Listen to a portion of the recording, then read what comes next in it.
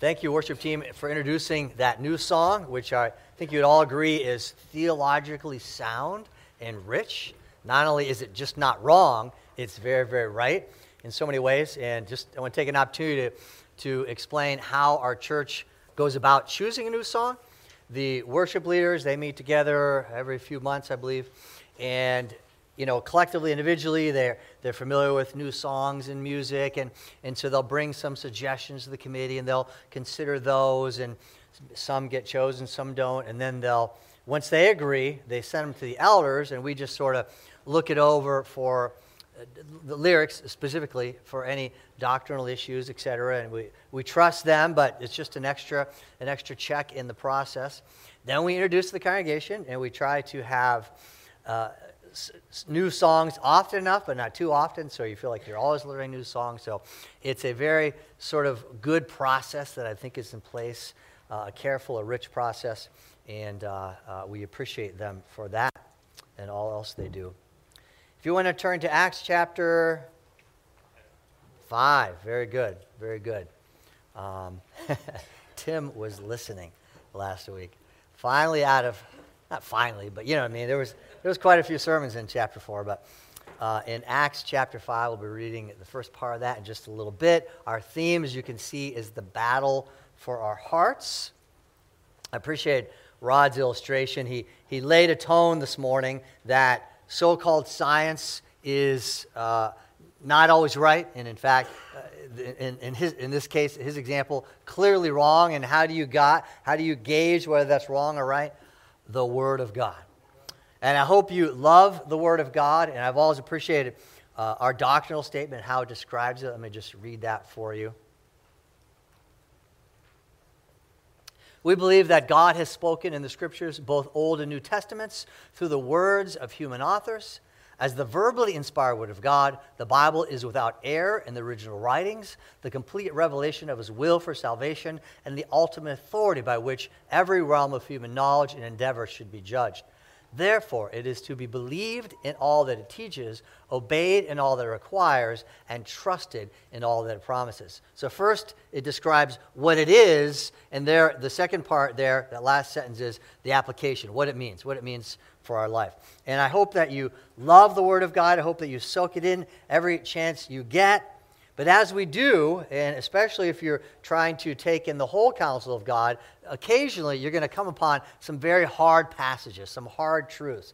And sometimes they're hard because they're dense and they're difficult to understand. And the actual final meaning may not be clear. There might be enough debate about it where we have some options there. But sometimes they're difficult because they're just shocking. They're really sort of hard to process. They're hard to stomach. This one, the first part of Acts chapter 5, is one of those stories. You'll probably be familiar with it. It tells a true story of a husband and wife who lied seemingly one time, and they're struck dead for it. That's shocking. I mean, if you're reading this for the first time, sometimes if you're reading it for the 10th or 50th time, it still can be shocking to us. But we must never back away from the hard truths in Scripture, and I believe this one has a lot to teach us. So if you want to follow along, and as I read it, Acts chapter 5. But a man named Ananias, with his wife Sapphira, sold a piece of property, and with his wife's knowledge, he kept back for himself some of the proceeds and brought only a part of it and laid it at the apostles' feet. But Peter said, Ananias, why has Satan filled your heart to lie to the Holy Spirit and to keep back for yourself part of the proceeds of the land? While it remained unsold, did it not remain your own? And after it was sold, was it not at your disposal? Why is it that you have contrived this deed in your heart? You have not lied to man, but to God. When Ananias heard these words, he fell down and breathed his last. And great fear came upon all who heard of it. The young men rose and wrapped him up and carried him out and buried him. After an interval of about 3 hours, his wife came in, not knowing what had happened. And Peter said to her, Tell me whether you sold the land for so much. And she said, Yes, for so much. But Peter said to her, How is it that you have agreed together to test the Spirit of the Lord? Behold, the feet of those who have buried your husband are at the door, and they will carry you out. Immediately she fell down at his feet and breathed her last. When the young men came in, they found her dead, and they carried her out and buried her beside her husband, and great fear came upon the whole church and upon all who heard of these things. We aim to answer 4 questions about this story this morning. What happened? How did it happen? Why did it happen? And then ultimately, what was the result? So what happened here? Well, the facts are pretty clear, but here's how I summarize the story. If you remember what happened at the very end of Acts chapter 4, Ananias and Sapphira wanted to be like Barnabas. Remember Barnabas? Son of encouragement, very much admired, no doubt. He wasn't trying to be admired, but he was a son of encouragement. You left him feeling encouraged in the Lord. You left him with gospel encouragement. And then at the very end it says, he sold a portion of land, laid it at the apostles' feet, and then it was distributed to the poor. I believe Ananias and Sapphira wanted to be like Barnabas. They wanted the admiration, the recognition, the accolades that went with that. But once again, just as a side note, we see the principle of private property on display we talked about last week, verse 4. Peter says, while it remained unsold, did it not remain your own? And after it was sold, was it not at your disposal? So there again, it's voluntary. There's no coercion in selling this, and it was theirs before they sold it. It was still theirs after they sold it. They could have given half of it and kept half of it as long as they said that's what they're doing. It was theirs to do whatever they wanted with it. But not only did they not end up looking like Barnabas, but what they did has become the antithesis of the Barnabas story. Remember last week we talked about they experienced koinos. They practiced koinos, having everything common, which led to koinonia.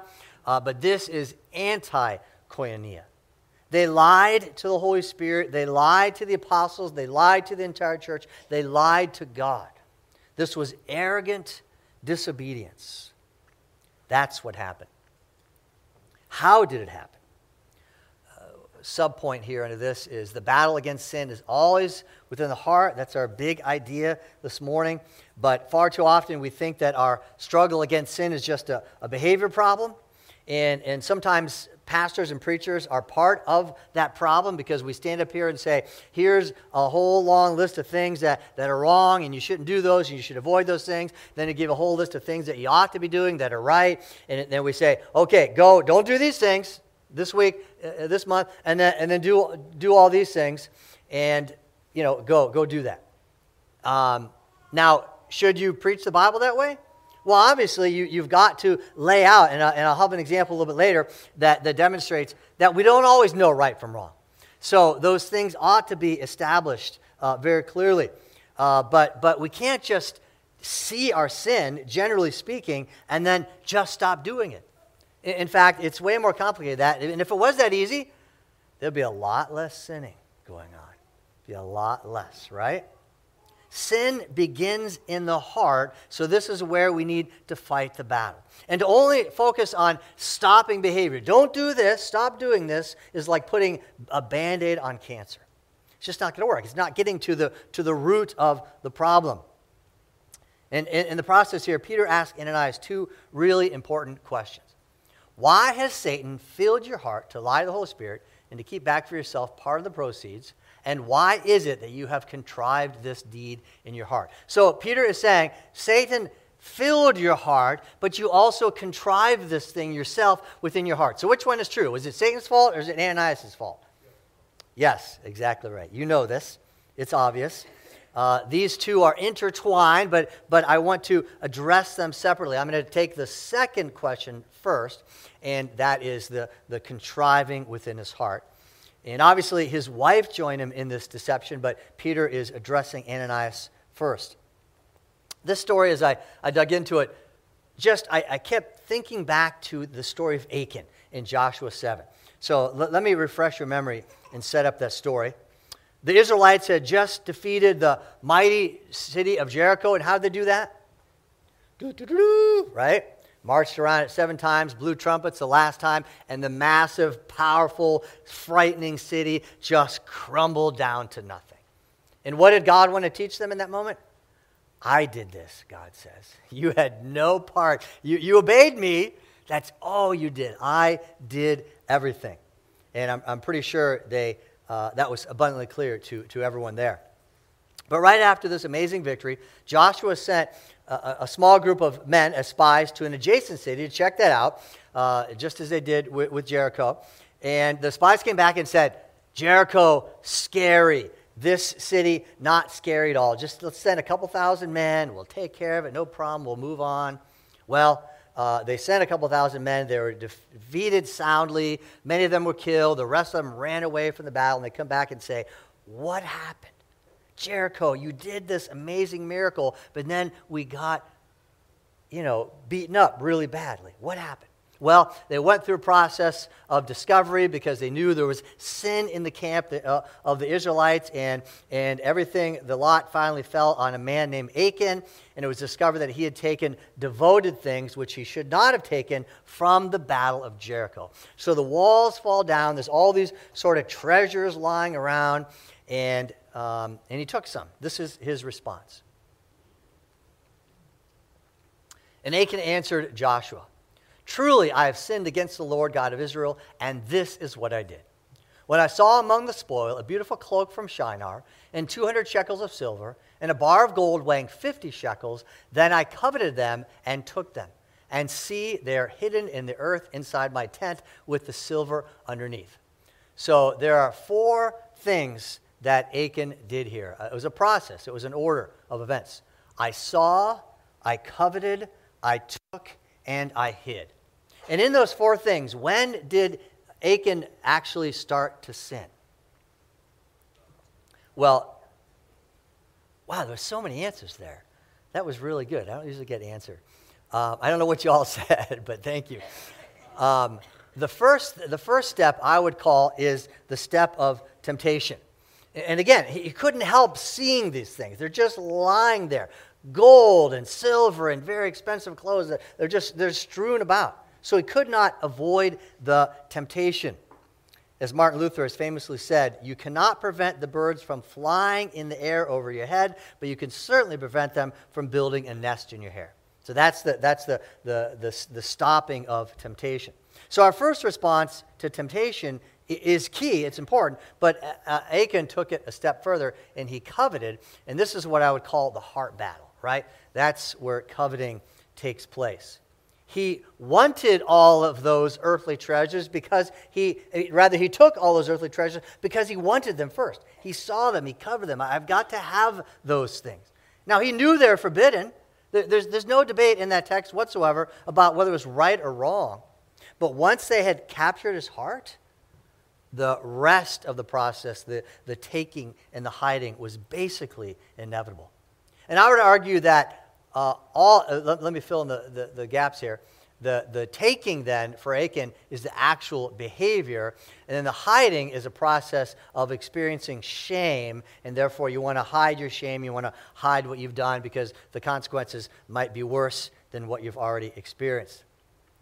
And I believe you could take every sin you've ever battled with, or even a sin you're battling with now, and they all follow these same 4 processes. That we have a temptation, then we have a battle within our hearts, then we actually commit the behavior, then we go into some form of shame and hiding.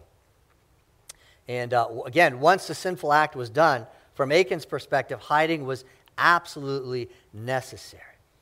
So in this story in Acts 5, many think that Ananias and Sapphira were punished simply because they told one lie, which is a gross oversimplification of the story. I don't believe that's accurate at all. Achan had to lie about what he took, and in the same way, Ananias and Sapphira had to lie about what they did. And I've said many times before that no one lies just for the sake of lying.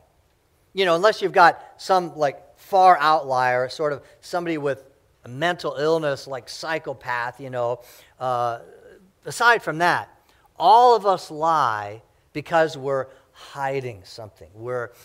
We have shame because of something we've done.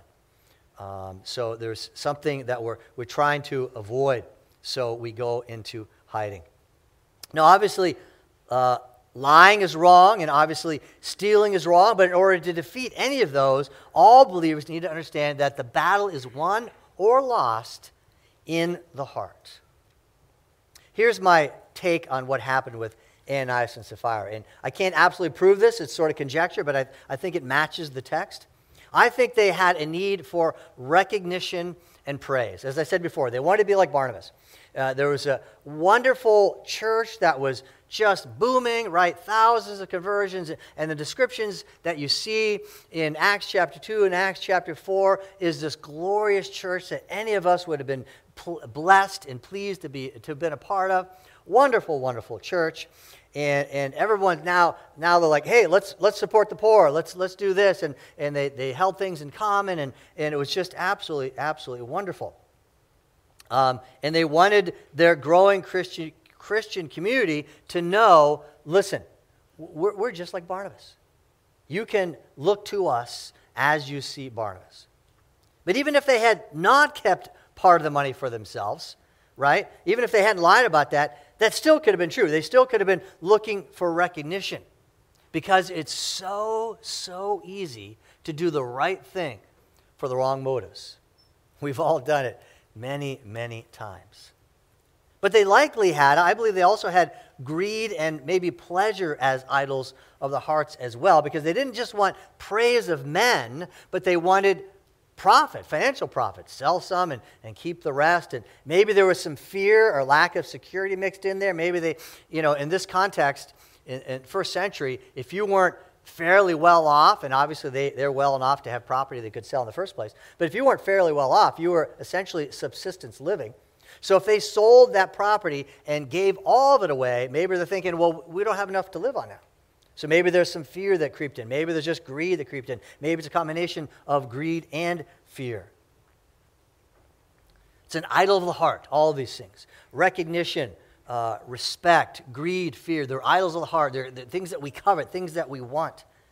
If you want praise and recognition, and if you have fear and greed, all of those exist in the heart long before, sometimes years before we actually act on them. Now, of course, we all have idols of the heart, and it's far better not to act on them. For example, it's wrong to lust, but it's far worse to take that lust and turn it into adultery. The consequences are far, far greater. Both are wrong, but one has greater consequences. So the challenge for the believer is to deal with the heart issues before they become behavior issues. Which is why Peter asked this question. Why is it you have contrived this deed in your heart? That's where it started. He contrived this long before he actually did it. It may have been like early on in the process. Oh, hey, some of us are selling our property and giving to the poor. It may have taken root that early. Temptation led to coveting, which led to stealing, which led to lying. And if you and I want to stop that massive freight train, we've got to stop it at the heart level, at the level of coveting. And some of you might think, well, why don't we stop it right at the very beginning of temptation? Why don't we just eliminate all temptation, and then we'll never have any coveting? Well, how's that working for you? Have you been able to eliminate all temptation in your life? It's not possible. Again, Achan is just like doing his duty. He's there, after the walls had fallen, and he could not help but see those things. Yes, of course, do all you can to avoid temptation. Whatever that may be. Stay as far away from sin as you possibly can. No question about that. But we'll never finally win the battle against sin just by removing temptation. So you remove temptation, and you especially do the battle at the heart level. And this is even more challenging when you consider the fact that Satan is also aiming at our heart, which leads to Peter's second question. Why has Satan filled your heart to lie to the Holy Spirit? I found this a great quote from Charles Spurgeon that describes the heart level. Consider how precious a soul must be when both God and the devil are after it. And that's important to understand. Both God and the devil are after our hearts. This is also where we see the devastating impact of the trifecta of the world, the flesh, and the devil. The world is constantly laying out temptations for us, and some of it, intentionally, someone's trying to tempt you, or sometimes it's just there by living life. And then our hearts, our flesh, want those temptations we see, and then the devil takes them and drives them into our heart, sort of like brick by brick, builds a little house around that coveting and says, I think you should live here. This is where you should dwell. And understand, coveting is also a spectrum, right? So, for example, ladies might show up on a Sunday morning and see another woman, and she's got this beautiful new sweater on. And the gal says, wow, that's a really pretty sweater. As you're being polite. Then you get in the car on the way home, and you get on Amazon, you order it right away, because you got to have that sweater. Guys, you know better. You go on Facebook, and you see somebody just got a prize buck. So now you got jealousy rising up, but you zoom in on the picture and you say, look at that bow. That's why he got the buck. I've got to have that bow, right? I mean, this is the way it works. I would put, in general, is it wrong to get a new sweater? Is it wrong to get a new bow? Well, it depends, right? Maybe you don't have the money, whatever. Maybe all that greed is in your heart, or maybe it's perfectly fine, acceptable. It's what you should do. So that if that is sin, if that is coveting, it's at the sort of this end of the spectrum. Then we get all the way over here, things that, get into addictions and things you have no control, and they're always a sinful sort of coveting. You must have those things. You cannot exist without them. That's Ananias and Sapphira. They could not exist. They must have the recognition. So they did it. But the battle for the heart begins with understanding why your heart wants those things. Why did Ananias have, if I'm accurate in describing these, idols of recognition and fear and greed in their hearts? I believe fundamentally they do not believe that their worth and security came from the Lord. We sang about that. We're going to finish with that chorus. We must have, and this is a God-instilled need in us to be accepted, to be significant. We must have those things. And if we don't find them in God, in the Lord Jesus Christ, we will seek them other places. We must have them. Do you see? The coveting is there inherently. If they cannot rest in God, then their recognition and worth must come from others. Their hearts were not satisfied until they believed that they are respected and recognized by others around them. I found a quote by St. Augustine, some of you will be familiar too. He says, "You have made us and drawn us to yourself, and our heart is restless until it rests in you." That's what he's talking about. Our hearts are always wanting. Fundamentally, God has created us, our hearts to want the greatest treasure, but we're constantly settling for a false treasure or a lesser treasure. And this raises another challenge in our battle against sin, that good things are often as tempting as bad things. Oh, if that weren't the case.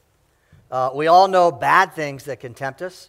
And like Achan and Ananias and Sapphira, we usually know that they're wrong, but not always. I found a very sobering statistic this week that I wanted to share with you. This is from George Barna poll, and I tend to put a lot of weight on Barna polls because his research and the way he does them is very thorough. And this is what he found, that this is now statistics from teens and young adults. And I'm pretty sure it's across the board. It's not just necessarily Christians. But teens and young adults, probably early to mid-20s, they believe, 56% of them believe that not recycling is immoral. Okay? So you can make of that whatever you want. 56% not recycling is immoral. But the real problem is that 32% of them think that viewing pornographic images is not. Sorry.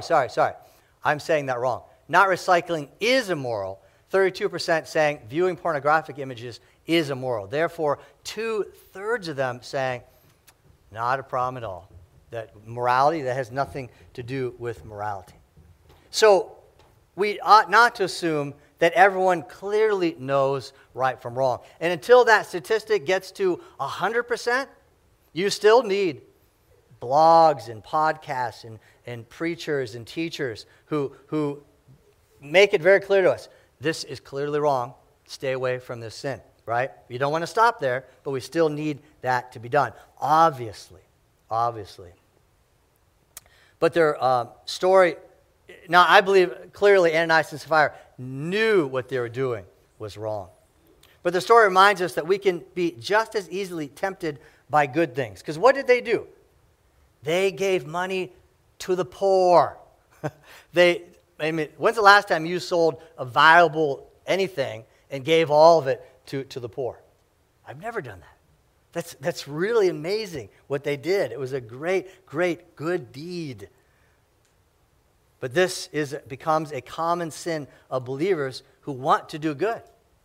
We've probably seen Christians, and this is a temptation in a church Christian environment, people work their fingers to the bone because their identity is in what they're doing, right? It looks like they're doing all good things, and they are doing good things, but they're doing good things to be recognized, to have their fulfillment, their sense of security and acceptance in those things.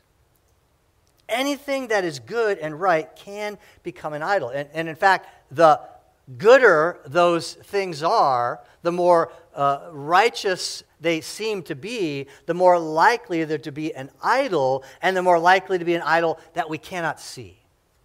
Such as, just take any good deed you can imagine, but family is a very, very common idol among us. We say, it's family. It's my kids. It's my grandkids. Of course I want to do all this for them, whatever. But we often can't see it. Another way of stating this is that temptations happen in the ordinary parts of life. Temptation sounds dirty and gross, doesn't it? Just the word temptation. Obviously, there's some illicit evil thing that's just drawing you, wants you to come and do that. But again, there are evil things that tempt us, but there are so many good things. And I think for the Christian, probably the majority of things that tempt us are probably, quote unquote, good things. But when our hearts are restless, right? When we've got to fill the void there, we will not rest until it's filled. And it's just ordinary parts of life. You don't have to go, another way of saying this is, you don't have to go looking for a temptation. It's just there in the world. And again, even all of the good things, especially the good things. I want to take sort of a break from this story and just make sure we're seeing something in this text before we move on. That the Holy Spirit is God, and this is part of our battle against sin, that we rely on the Holy Spirit, but there's something very explicit here I want us to see. Peter says, Ananias, why has Satan filled your heart to lie to the Holy Spirit? And then the next verse he says, you have not lied to man, but to God. Now, obviously, he has lied to man as well, but he also lied to God. And if he lied to the Holy Spirit and he lied to God, therefore the Holy Spirit is God. And this is generally understood to be one of the clearest examples of the deity of the Holy Spirit in the Bible. And I don't want to belabor that point, but I want us to make sure that we saw that as well. Third question, major question, is why did this happen? So we get that it was bad, we understand that, but why do they have to be killed for it? Why such a drastic result? Yes, they lied. Yes, they had sin in their hearts, but we lie. We have sin in our hearts. Why are we spared all the time, but they were instantly killed for it? What sort of judgment was this? Well, again, I go back. I'm so helped, I believe, by the Achan story for perspective. Think what was happening there. This was the beginning of entering the Promised Land. Promises were made to Abraham about 2000 BC. The Joshua story is happening roughly 1350 BC, so over 600 years later. They are finally going to enter the Promised Land after the Lord had rescued them from 400 years of slavery in Egypt and then 40 years of wandering the wilderness because they didn't believe the first time when they entered the Promised Land. And now it's going to happen, and God does this miracle of the walls of Jericho just tumbling down. Then you have Achan's sin. Achan's sin was a gross violation of God's commands. It had an impact on the entire community, but it happened, the extreme discipline that happened to Achan and his family happened because of this moment in history. It was an absolute key moment in biblical salvation history, and God was demonstrating to the Israelites that he is a holy God because they forgot it all the time, and he expects his followers to be likewise holy. And in a very similar way, this story occurred at an absolute key moment in church history. It's the beginning of the early church. It's the beginning of how the new covenant is going to work its way out throughout the world. And we read chapter 4, we read chapter 2, and they already had established wonderful habits of teaching and fellowship and prayer, and now they're doing this amazing thing of sacrificing the worldly treasure so that other poor people can live and exist. Then we have Ananias and Sapphira, and their behavior was a blasphemous distortion of all of those good descriptions of this young church we're striving to become. And do not forget the proximity of Jesus' death and resurrection and ascension months before. I mean, it's still ringing in the air. It's all they can talk about. So when they did this, it's like a slap in the face of Jesus. It's a slap in the face of the Holy Spirit. It's a slap in the face to the whole church and all that they were doing. So God chose to make a one-time example of this couple at a key moment in church history to demonstrate to them that he is a holy God and he expects his followers to be likewise holy. Same purpose, same very similar result. And what was that result? What ultimately happened? Well, the result of the severe action was exactly what God had intended. We see this twice. And great fear came upon all who heard it. That was Ananias. And then a couple verses later, and great fear came upon the whole church and upon all who heard of these things. That's Sapphira. So, what is the moral of the story? What's the end result? God wants us to be afraid of him. Is that the moral of the story? God wants us to walk around and waiting at any moment for the hammer to fall. Maybe he's going to kill us tomorrow because I lied yesterday. Well, it depends. It depends on what we mean by the fear of the Lord. I mean, the answer is yes. He does want us to fear him. They were fearing him, and it continued on in the early church. Now, this becomes months, and then finally, many, many years later, Acts 9. So the church throughout all Judea and Galilee and Samaria had peace and was being built up. And walking in the fear of the Lord and in the comfort of the Holy Spirit, it multiplied. Put those two together. It's beautiful. The fear of the Lord, but simultaneously the comfort of the Holy Spirit. That's a reverent fear of God's holiness. And many times, a couple different words for fear. Sometimes it's literally reverence and awe. Sometimes it's the actual word fear. But that's our idea, that God is holy. We are not. We must walk in holiness, but they're not afraid in the sense of waiting for judgment and wrath to fall. That's not that kind of fear. And then Acts 19, years later, this became known to all the residents of Ephesus, both Jews and Greeks, and fear fell upon them all, and the name of the Lord Jesus was extolled. So there again, similar idea. They have simultaneously a fear of the Lord, but an absolute all-out worship of Jesus. So we need to understand that the fear of the Lord is not a fear of judgment. He's not going to, well, I'm not saying, he's not, he's not, he's going to do what he's going to do. But the likelihood of us being killed tomorrow is very, very low. But he does because of his fatherly discipline. That's what we're talking about here. This is a Hebrews 12 sort of a matter, but in extreme sense.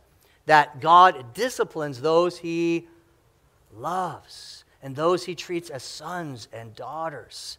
He must, because he sees in our hearts and he says, don't hold on to that.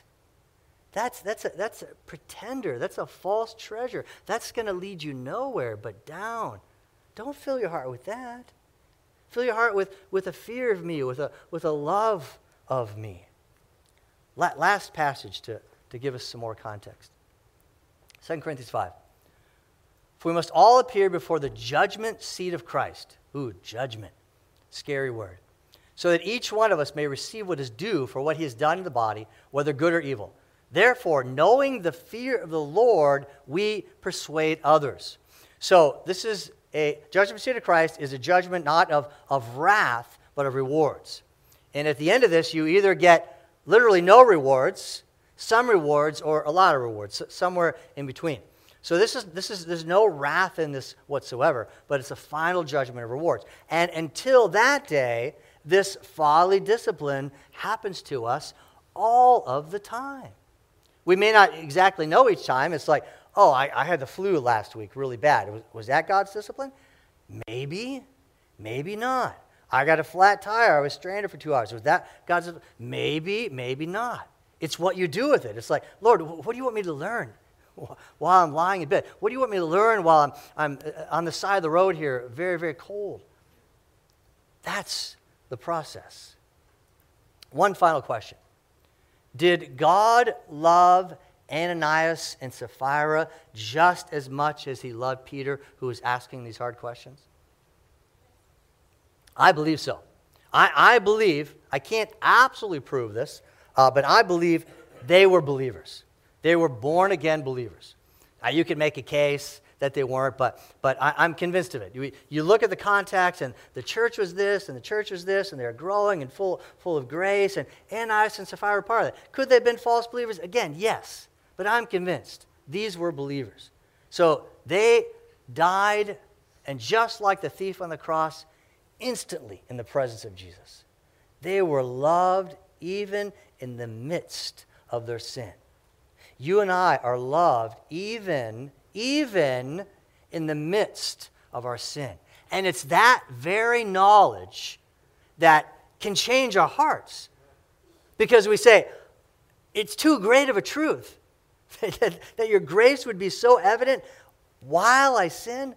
Lord, forgive me. I don't want to do that again. I want my heart to be filled with you and not these false treasures. Let's ask the Lord for help.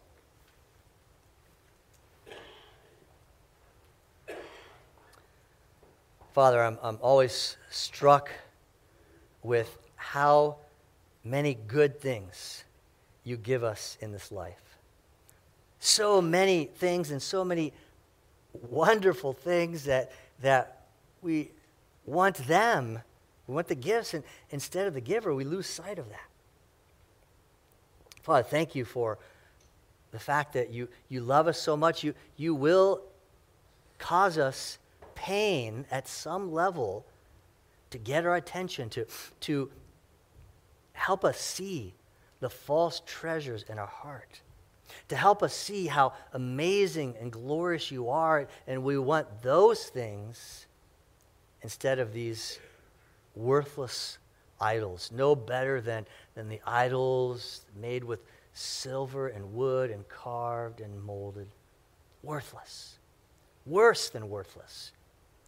Counterfeit that don't make room for you.